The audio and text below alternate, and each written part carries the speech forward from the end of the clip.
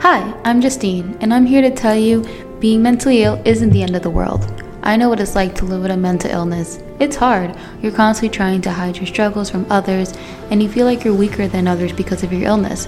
But that's not true. So many badasses struggle with mental illnesses, but they don't talk about them because they're afraid of being judged or thought of as weak-minded. Well, guess what? They're not. We can change that by talking openly about our struggles and sharing our stories with each other in a positive light. This is why I created Mentally a Badass, so we can come together as badasses who are also mentally ill or who's had it rough in life and share our stories with one another in a safe place that celebrates our strengths rather than shames our weaknesses. I hope this podcast helps you feel less alone in this crazy life of ours, and I hope it makes your life just a little bit better.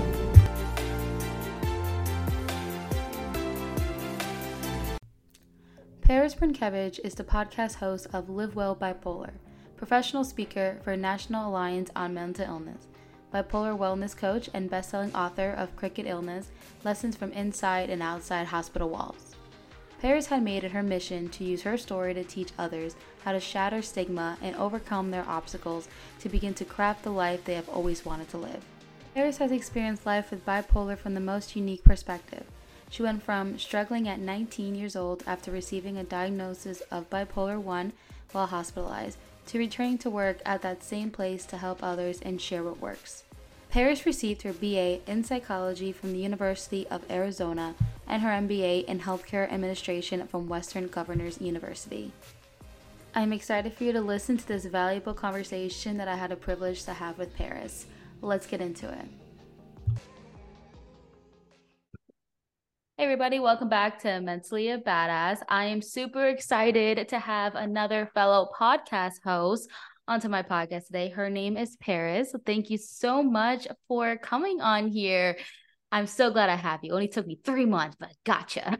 Of course, Justine. I'm so happy to be joining you today and just getting into this conversation. I know we've been talking a lot on Instagram, going back and forth with each other and stuff, but I'm super excited just to kind of like share my story and just be an open book today to get into these topics related to mental health, stigma, bipolar, and just what it looks like to live with a diagnosis, manage it, and just really anything else that you are wanting to ask. I am here to get into it. Love that. I love that you're an open book because we're going to be talking about all things from childhood, your experience being hospitalized, and how you went from being hospitalized to living your best life pretty much, is what you would say, right? Mm-hmm. Yeah. Well, trying to get there and just, every day, like doing the work to like stay consistent with it and just, maintain the progress that I made. And of course, there's going to be ups and downs still to this day, but yeah, just really navigating a lot of those big barriers that were there for a long time, number of years. Yeah, I wish that the people like us were a thing back in the day when it was a rough time.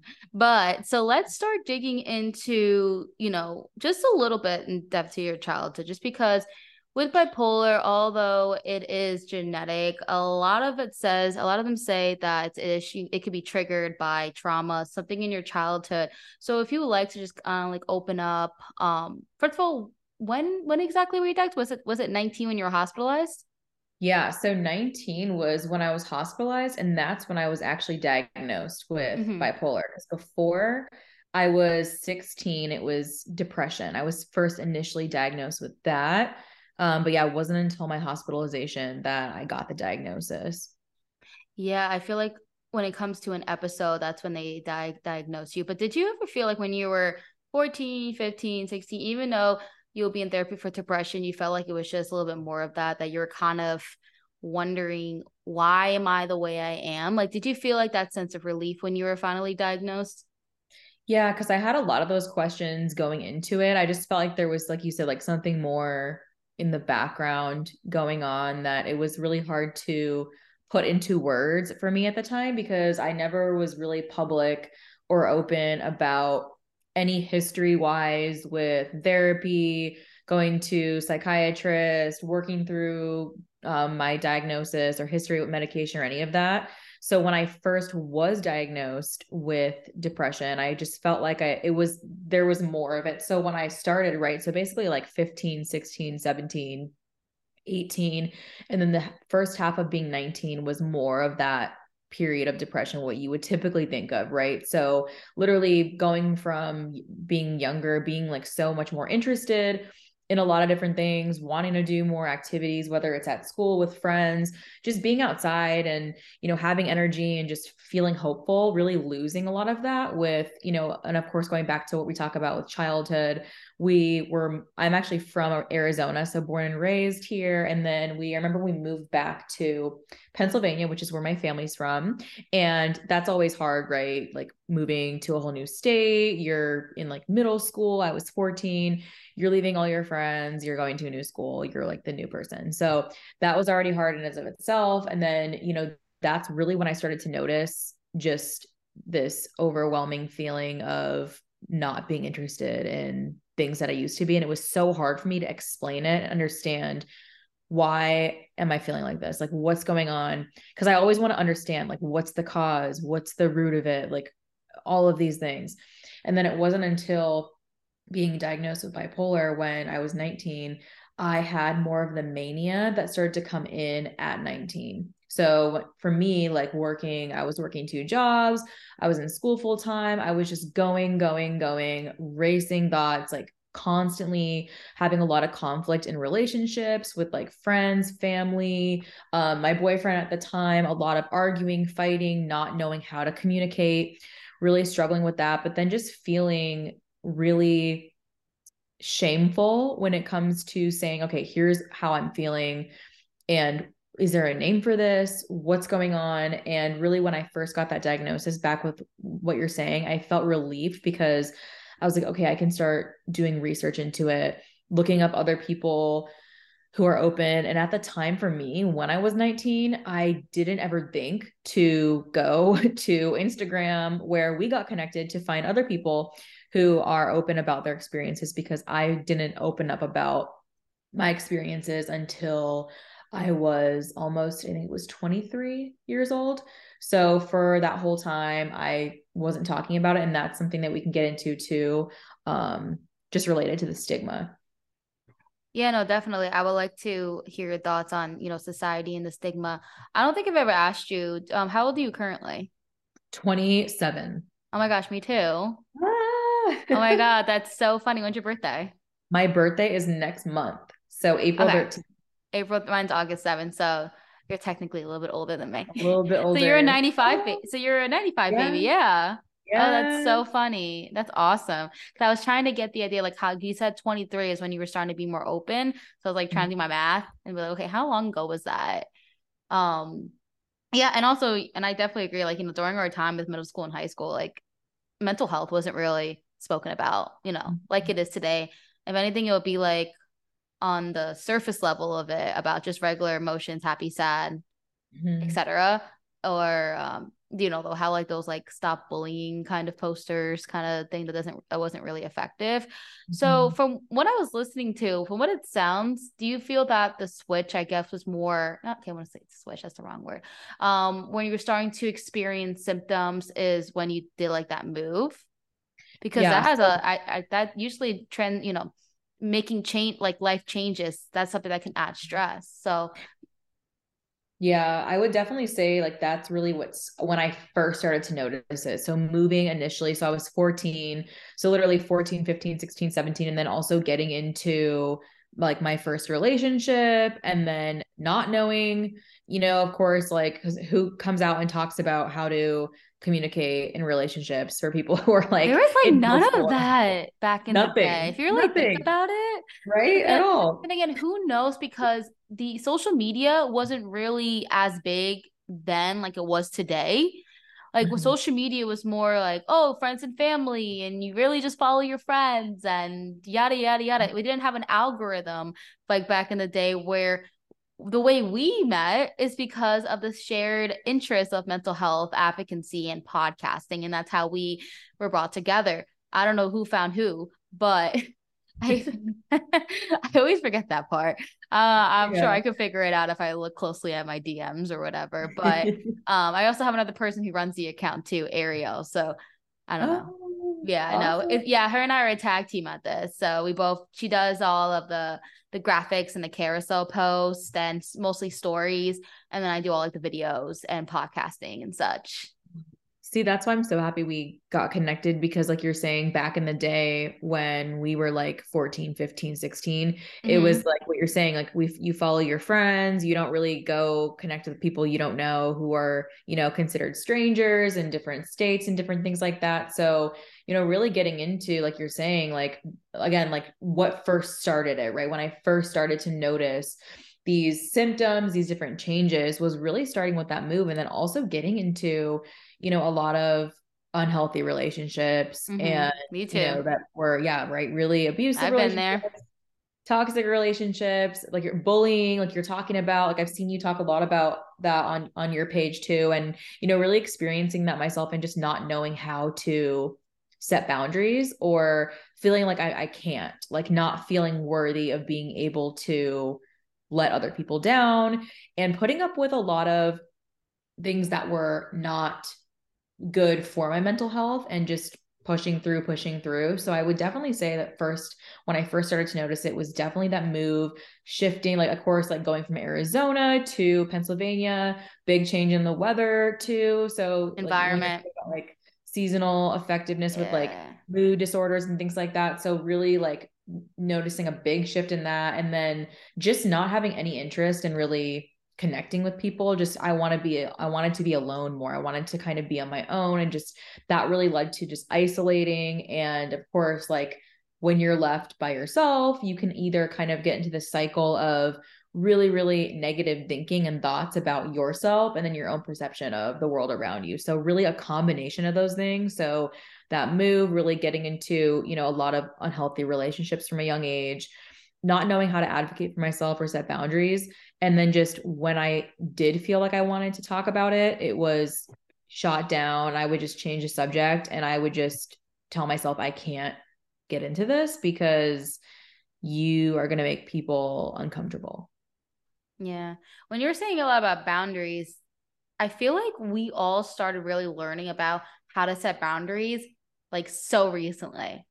I Mm-hmm. feel if something like that was taught in like your childhood, I feel Mm-hmm. that can make so much of a difference because back when I was a kid and high school, I was like the biggest like people pleaser, like the biggest one. Yeah. And then I went through a lot of self-development, which I'm very excited to talk about with you since I saw your reels and had a lot to do with like, changes to your habits, environment. And that has maybe that's why I'm so into personal development. I'm like, Mm-hmm. you should see the amount of books I've like not written. I have never wrote a book, but read. I have read. But we're gonna talk about that. But first, let's hop from the background of your diagnosis, and I would like to learn more about your experience with being hospitalized. Like, what exactly what was like, whatever you're comfortable in talking about. Like, basically, what happened that put you into the hospital?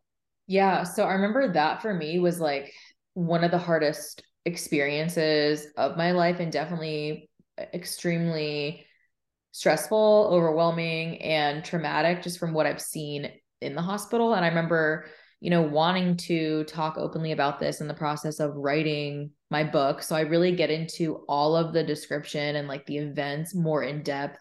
But really, what it was like for me was what led up to that was, before that, I was in therapy and had a psychiatrist I was seeing. I was on, of course, different medications because at the time, I was it was thought that I had depression. So I was on medication for that. But, like I'm pretty sure that, and many people listening to this too, when you're living with bipolar and you're taking medication for depression, it can really like kick you into mania and Oh, being, manic. wow. I didn't even So think of that. yeah, and I remember for me for a while, Oh, I wow. I didn't really notice. I didn't have any.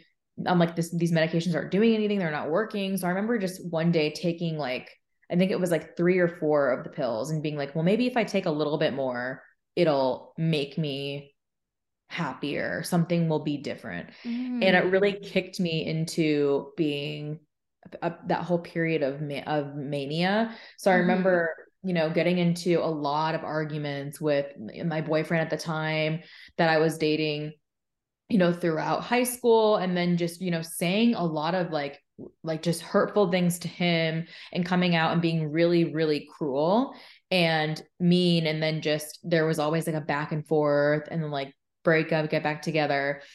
And really for me, like what led to that hospitalization was I remember even before that, earlier in the day, I just felt like when I was trying to be open about what was going on, it was like, I think I'm like, oh, maybe this is bipolar. And I remember my doctor's like, no, it's not, and I was like, well, how come? And they're like, well, you're working 2 jobs, you're getting good, you have good grades in all your classes, you're basically, you look stable is what it kind of came down to. Like you look on paper, right? Like you look like this, but I was like, no, like I know I'm working my 2 jobs. And I guess because the thought is, oh, if you're bipolar, you couldn't even have a job. Like you can't keep it a job, or there's a lot of like issues with that too. So I was like, that was what I was thinking is like, okay, is he saying this because he's saying, well, you're working 2 jobs, so there must be doing something right or something. But it's like, no, I can't slow down. I'm constantly like, I'm not sleeping barely. I don't feel tired. And, I'm just not taking care of myself. And, that's really what led me to, that day I talk about it, like leaving an appointment and like, even throughout the whole course of the day, like I remember, I think it was calling the police 9 times throughout the whole day. Like, and this was the thing is like calling them. And then there's things that I don't remember. Like, I don't remember the full, there's like different things like you're saying, like memory, like kind of like losing parts of your memory or what was going on, but just like crying a lot and just feeling like something is not right. And really just ending up like getting myself taken to an urgent psychiatric center, which is where they evaluate you. And then they ended up having me transferred to the hospital at that point. And then that's when they, do the evaluation and then give you a diagnosis. So really that whole stretch of time for me felt like a long time, even though it was only 2 weeks, a 2 week period. I felt like I was gone for a year because you really lose track of time, especially when if you've ever had the experience of being in psychosis, then that's really what it was. So, and that's why I love that you get into the personal development, because I did not start getting into that until right around the time, like 23, right? So like 22, 23. And like you're saying, getting into reading a lot of books, discovering podcasts, and, of course, having to change a lot of things, because when I go back to like what led to me going into the hospital, right? When like my environments I was in, like the relationship, so cutting out those and really just taking time to myself. And really what I need to change, I need to do these different things because these are the patterns that I'm taking with me into, whether it's like a romantic relationship, whether it's a friendship, whatever it is, something needs to be different.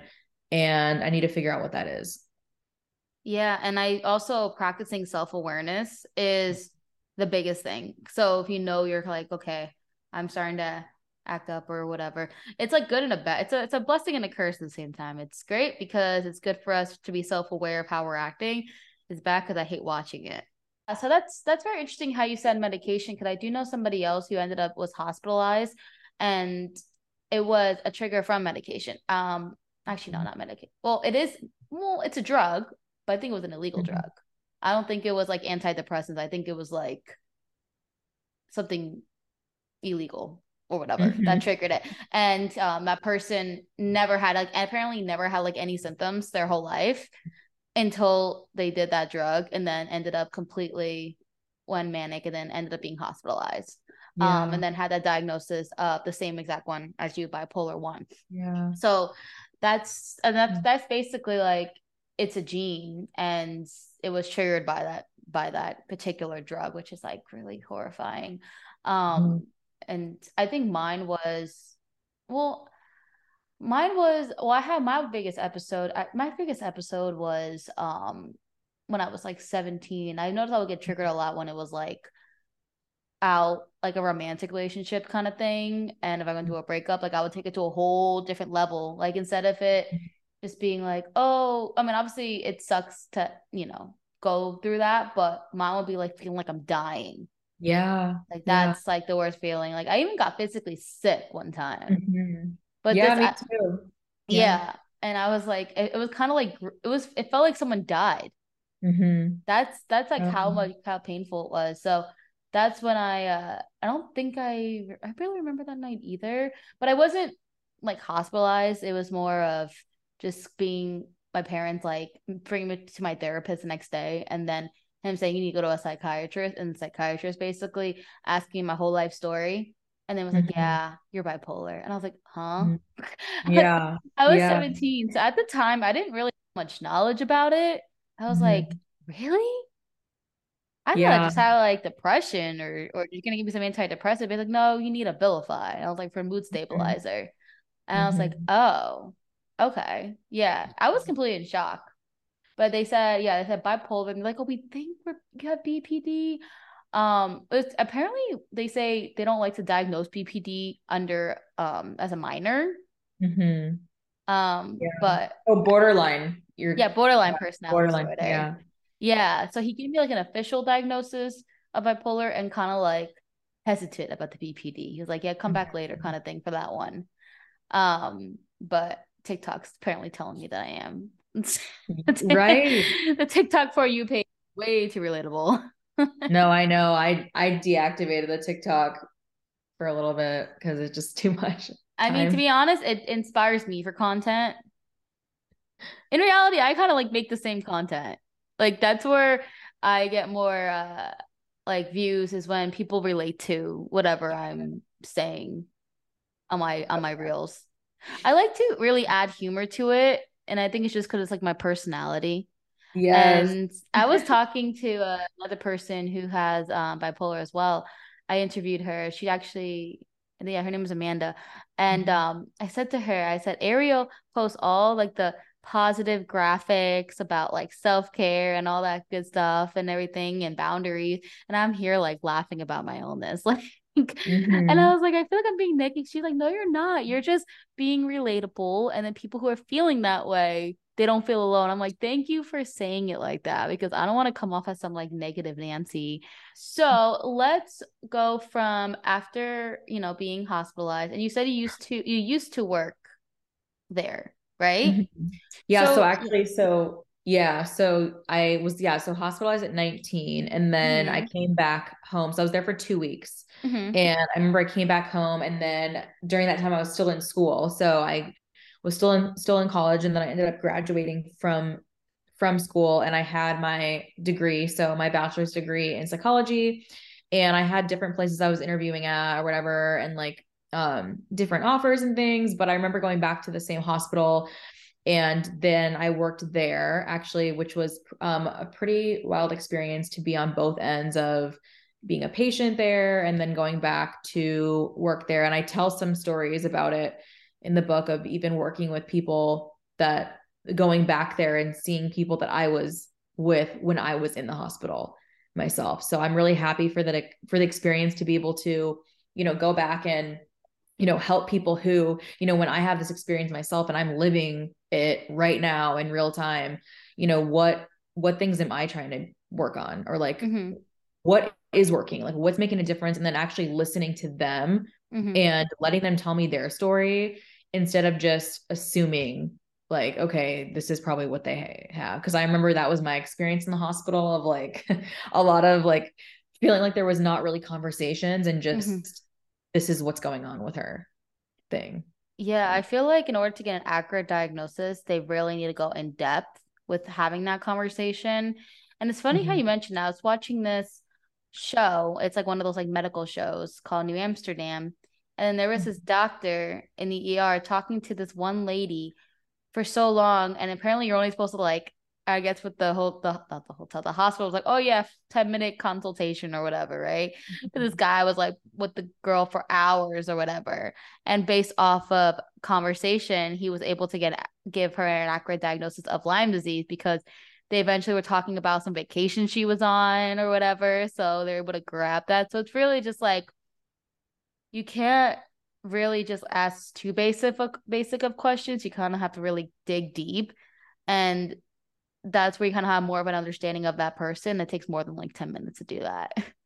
Yes, 100%. Ugh.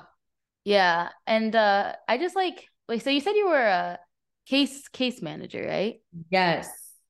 How is that experience working as one? So yeah, so going through, so a lot of it was going into like the hospitals, like different homes, and really, working one-on-one with the clients and seeing, they give you like papers to fill out, like, here, do this assessment, of course, right? Ask about life history, different experiences, medication history, and then kind of, offering like whatever they're trying to work on. Like, what are some of the goals? What are some of the things that you want to improve on or be better at?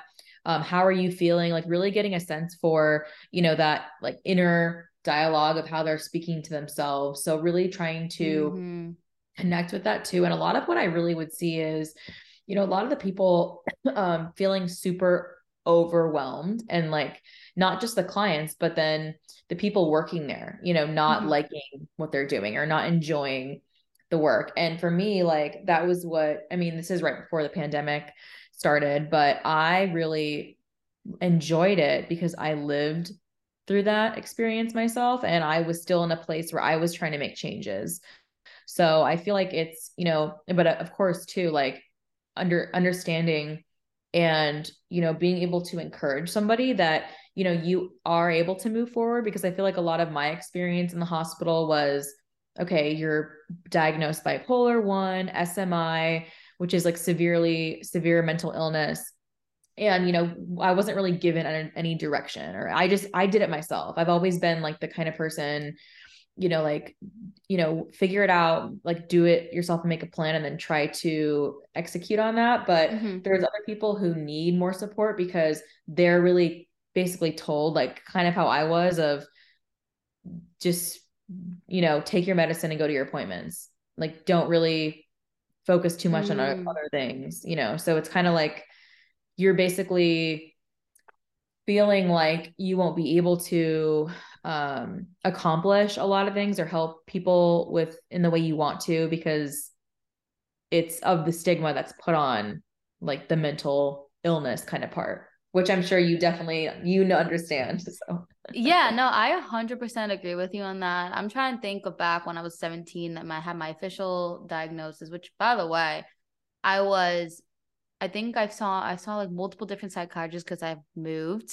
mm-hmm. like between, let's see, I grew up in New Jersey, in North Jersey, and then I went to school in South Jersey. So I needed to see a therapist and a psychiatrist there. In Mm-hmm. that one, they're like, oh no, we don't think you have bipolar. We think you just have ADHD, depression, anxiety. I'm like, oh, Mm-hmm. okay.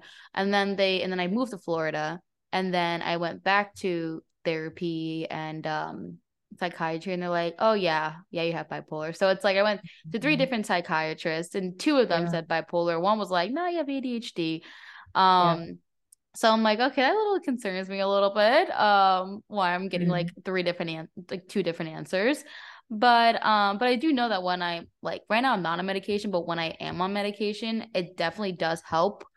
Um, I'm not on it right now just because I was on it before when it was really, really hard for me when I was in a very stressful job. I mean right now I work for myself, but when I was in a 9 to 5, I was in a the kind of job was literally a guest service job, and it was a lot of pretty much getting yelled at every single day, and that's not good for like your mental health, obviously. So someone who has that mental illness, it's a lot harder.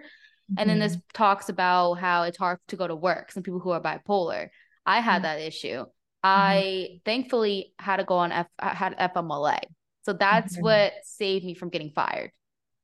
So, Yeah. yeah, and then I went and got back on medication. It was helping me, get out of bed in the morning, and I was showing up a little bit more. Um, but where was I going with that? No, just kind of getting into, I see what you're talking about, just like the transition from like the struggling with the job stuff, and like a lot of like I feel like we see it a lot, right, on like social media, and different people like having really, really bad experiences. And I've had really bad experiences too, but and like talking about the medication thing too, which I think and that's why I love that you bring that up too, because I know it's like for everyone, it's so different, right? Like some people, this works for them, this and that might not work for you or for me or whoever it is. But, just finding what it is that is helpful. That's really what it's so hard because like, I feel like even if you're like, I tried this and I'm trying this thing and I'm doing this and nothing's working, and it's like, just keep trying. It's like, it gets annoying after a little bit, and exhausting. But yeah. People are universally attracted to cute things. Plus, your everyday anxiety will be magically calm once you start to color. Coloring is proven to be an effective way to de-stress and relieve anxiety by activating the parasympathetic nervous system. This is why I created the Mentally a Badass coloring book. It is a self-affirmation color book with inspirational affirmations to help you feel better about yourself and give you the confidence you need in life. Order Mentally a Badass coloring book today on Amazon. The link will be in the podcast description.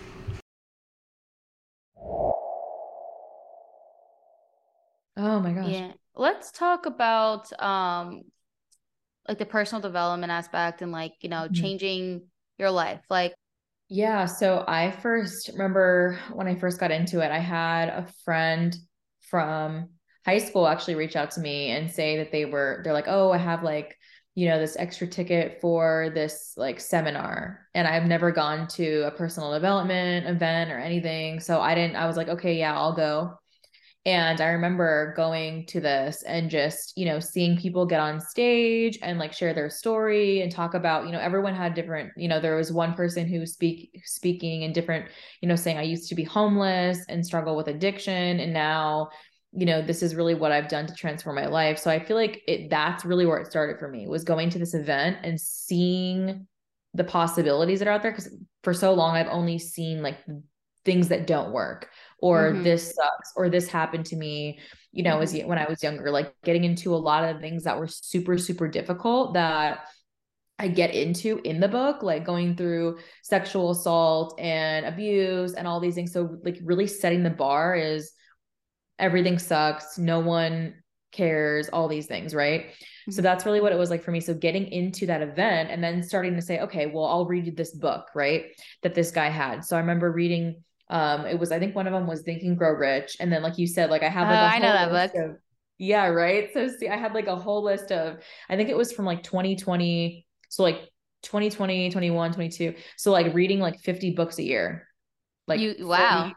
And That's awesome. and now, I mean, I'm trying to do it again too. Like just getting into like reading and just seeing more people's stories of like, and getting into, like you're saying, habits. So going back to the gym again, because I stopped doing that. I stopped taking care of my body. I just didn't have the energy or like the interest in that anymore, because I've again, like basically drowning in your own thoughts of negativity and stuff. So, and then changing my relationship. So cutting back on things that I was doing, like going out, going on all these dating apps, meeting people online. I'm done with it, right? Like no more any of this different stuff. So that's really what actually allowed me to be able to meet my husband, who I got married to on Sunday. You guys, I literally got engaged a year ago and we just got married, and really like being able to meet and like finally being able to learn in a relationship how to communicate and really tell your story without the fear of being judged, and then to work with a partner. And then also new friends, right? So being into a new environment where you're meeting people who are really driven and have purpose, and like really seeing what works for them. So that's really what helped me, is seeing other people being able to do that with their life, saying, okay, well, if they can have this experience similar to me and they can change, then so can I. So the more you change your environment and what you're thinking, getting into, which I used to think was so, I guess you can say like maybe stupid, like, oh, gratitude or affirmations or writing out your journaling. I don't think it's stupid. Have you seen my Instagram? No, but that's how I was. I used to think it was. I'm saying at least I would think that. I was like, have you looked at the post? No, I used to think it when I was, but this is like back before I started doing it. I used to think that. I was like, oh. So you weren't believing in that at that point. No, okay. That makes sense. Getting into it. Yeah. So really that's what a lot of it was starting to make the changes with that. So first, like you're saying, because you start with the self-awareness. If you're not aware of it, you can't change it. So Oh, starting to 100%. say, here's the patterns, here's the different things that keep coming up, and here's what we can do to change it. So really, honestly, a lot of it for me was just being consistent with it, and then starting the podcast that I launched 3 years ago. And then just being able to do over like 150 interviews with people and just really seeing their stories and like being encouraged by them of, the work that they've done, right? And the changes that they've made, and really seeing the value in that each and every one of us has a story. So like getting into telling that story, right? So whether it's related to mental health, whether it's related to fitness, or, making film, or different interests you have, whatever it is, telling that story, and then finding others like community, like we did online. So, and then despite the challenges, right? So, I mean, of course there's going to be challenges when, like me going through like losing my account. I had to make a new account. So the one that's how we got connected, to Live Well Bipolar. Mm-hmm. My page used to be a different page. And then just, of course, like, oh, you lost everything, having to Oh, I restart. always get so scared that's gonna happen. That almost happened to me. Someone tried to hack me, and I was like, "I'm too smart for But, you. Bye." but see, yeah, it's like, and honestly, I just, look at the positive of everything, and just, it Mm-hmm. doesn't really matter to me. So, but yeah, that's really what a lot of it was just changing like the foundation and getting back to looking at things that aren't working, and like, here's the patterns that are coming up, and here's what I can start to do to make the changes. Yeah, I feel like you pretty much described me as well. Because I'm the exact same way. And then also, what are your thoughts on this? So I feel like there's a difference between being self-aware, like practicing self-awareness, than someone straight up telling you, "Hey, you're acting up." Like, I think it sounds like so mean. I'm not trying to say it the right way where it doesn't sound like mean, but like you're showing symptoms or whatever. I just feel like my brain just like knows, but maybe because it's like it takes practice. So do you believe like it's something where people have to practice? It's not like, okay, I'm gonna be self-aware. It's like something that you really have to it could take some time to actually practice it. Is that question Yeah. making any sense? I'm sorry. Yeah, no, I see what you mean, like by taking time to like practice more of like because I feel like sometimes how do you become self-aware? Like, Mm-hmm. how do you know what you're doing, what you're saying, or like different things? So having those reminders from others around you, and then also just being aware of how you're feeling in the moment. Like, I'm feeling Yeah. really stressed out right now. I'm feeling really overwhelmed right now. And then putting that into words, and then saying, why? Like, ask yourself Uh-huh. Oh, 100%. why, and then digging deeper, and then kind of getting it out. But I feel like you're saying, that comes with practice, doing it more, and then Right. really getting into that. Exactly. Like I feel like majority of society is literally living on autopilot. Yeah. They Mhm. just, they have the same routine. They get up, they do whatever they got to do. And, I mean, we all know this, like when we're, let's say, driving to work or a destination you're so used to going to, you would start driving and then you just all of a sudden you're home and you're like, I have no memory of driving. You know what I Yeah. mean? It's Yeah. because your brain is just so like it's literally running on autopilot. It's an actual thing. And the only thing to really take you out of autopilot is if, let's say, a car almost hit you. Mm-hmm. Because then you go from like just listening to your tunes, like yada yada, and then you're like that. And that's where the alert comes in. So it's, Mm-hmm. it's really fascinating how our brains work. But I think once you wake up in the morning and say, "Hey, I'm aware I'm awake right now. Okay, I'm about to Mm-hmm. start my day," and then just being aware of everything you're doing instead of just kind of like walking around, not I'm gonna say like a zombie, but kind of, I guess. So I think just practicing that, and then also just kind of like making your days a little bit different. I feel like that helps. Like even if it's like one little thing, like a lot of people might just get up, go to work, come home, eat, go to bed. Like so many people just have that regular routine. But I think maybe if you just throw something in there, like, okay, I'll go to the gym, let's say 3 times a week. So one of the days is going to be different than the other day. Or I'm going to, I don't know. I can't think of anything right now. But the point is to just kind of crack yourself out of that mental state of being on autopilot.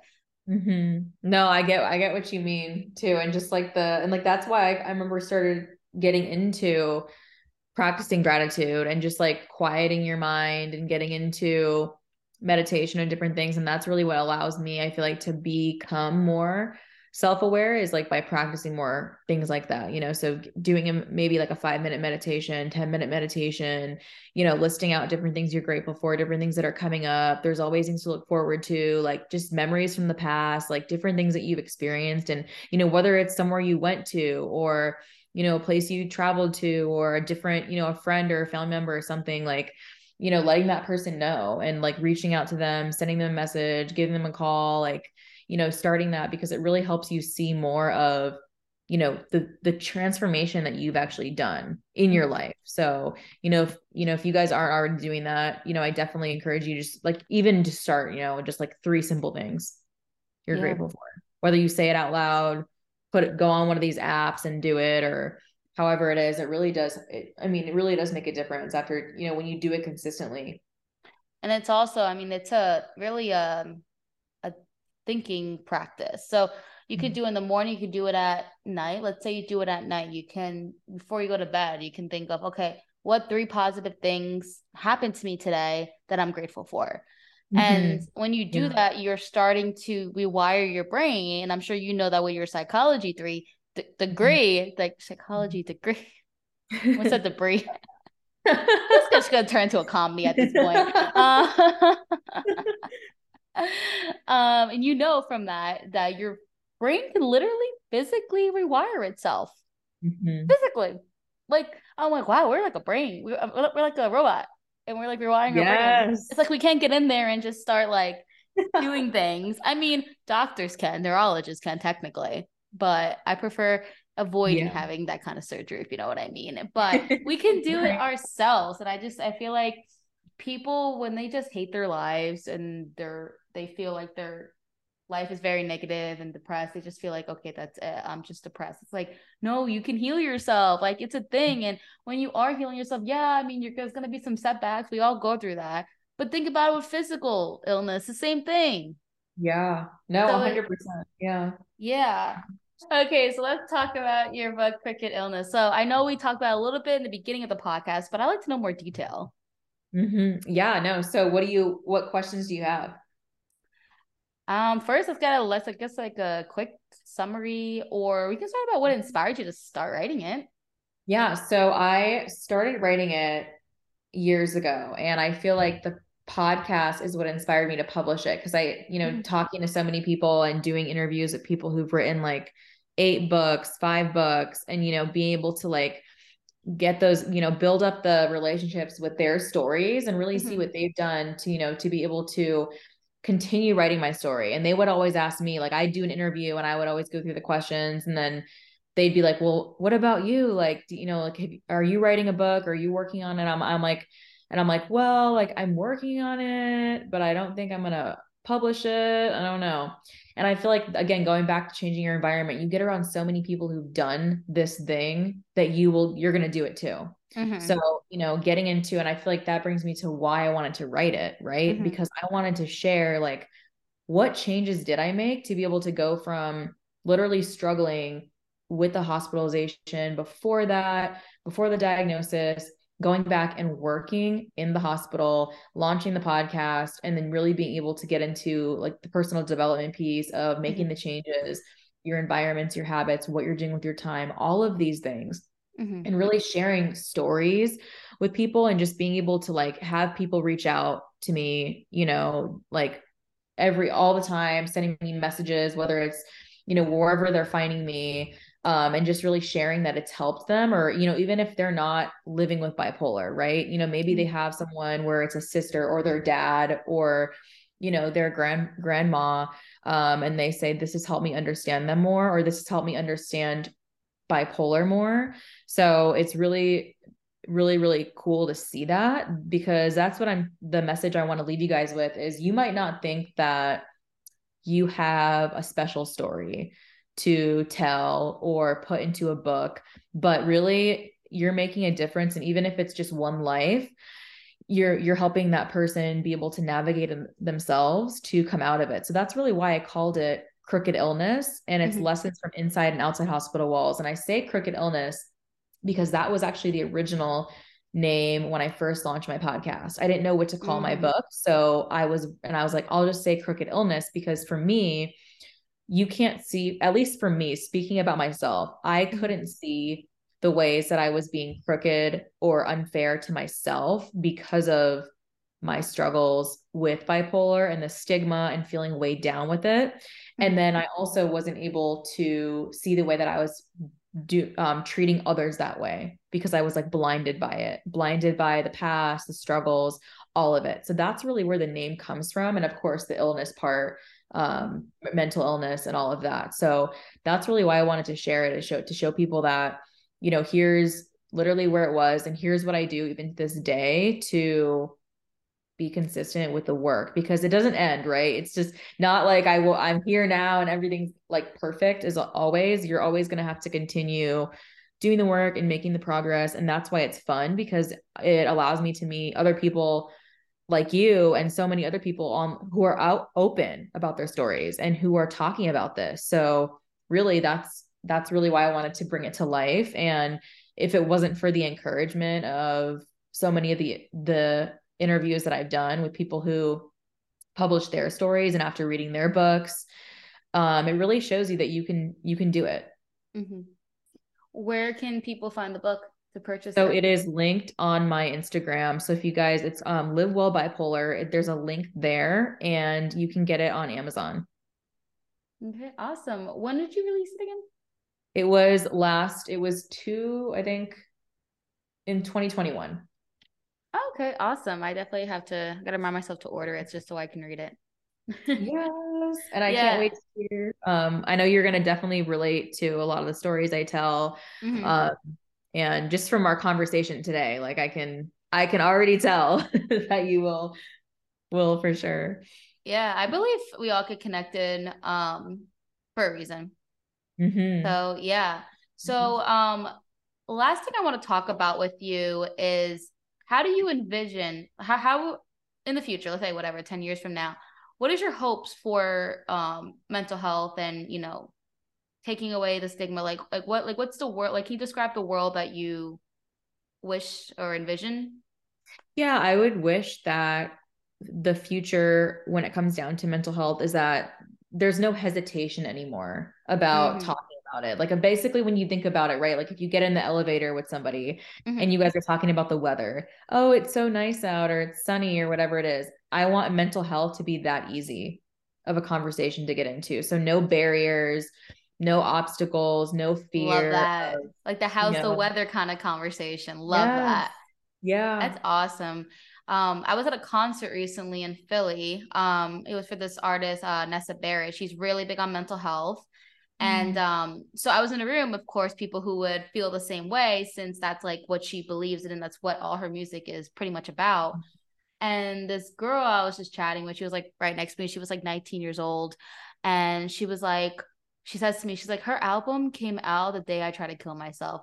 And she was just so like nonchalant about that. I'm like, I didn't expect that to come out of her mouth, but I'm like, hey, I mean, with the younger generation, it's definitely, you know, she's a Gen Z, so it's more, you know, normalized there. And it was interesting, it was awesome. I mean, I barely know her. And Mhm. she mentioned that. And I felt like so bad. Mhm. I was like, can I hug you? And she's like, I don't like hugs. I'm like, that's okay, fist bump me. You know, I mean, I always ask. I don't just like hug random people, which some people, you know, are don't really understand how it's like it should be. People should always ask before, you know, you just hug Yeah. somebody, because not everyone likes that kind of affection. Um, but when she said that, I was like, wow, I did not expect that. Mhm. But yeah, Um, that's what made me think about how you want the world to be, for it just kind of be like, even though it's, I don't know, I kind of wonder like why it has to make people feel uncomfortable. You know what I mhm. mean? I Mhm. just feel like, yeah, it's definitely dark, but it's real, you know? Yeah. Yeah. And Mhm. I think that's like the main thing of this podcast too, is that we're gonna talk about real stuff. And I mean, hence the name, Mentally a Badass. It's not gonna be, I don't like things to be sugar coated, because in my opinion, I feel like if we sugarcoat everything, we're not gonna get anywhere. Mhm. Yeah. 100%. Yeah. No, I 100% agree. And I just feel like I'm so happy that we got to have this conversation. And like you're saying, really what the hope is for the future of mental health is wanting to have it so it feels easy and simple and not stressful and overwhelming and really, really scary to get into. So honestly, I just want to thank you too for just having me on and, getting into these parts of my story and just, breaking down the different pieces of stigma, like the childhood, hospitalization, talking about the book, like what's going on with the story and, the podcast and really like how that's been able to really save my life and help me get connected with such awesome people like you. So Justine, I just want to say thank you seriously for having me on. I love our conversation and I know there's going to be many more to come. Yeah, absolutely. I really do appreciate, taking the time to go on my podcast and to chat with my listeners about your story and what you're doing so good for the mental health space. But for anyone who's listening, I hope you guys have a good morning, evening, and night, and stay tuned for next week's episode.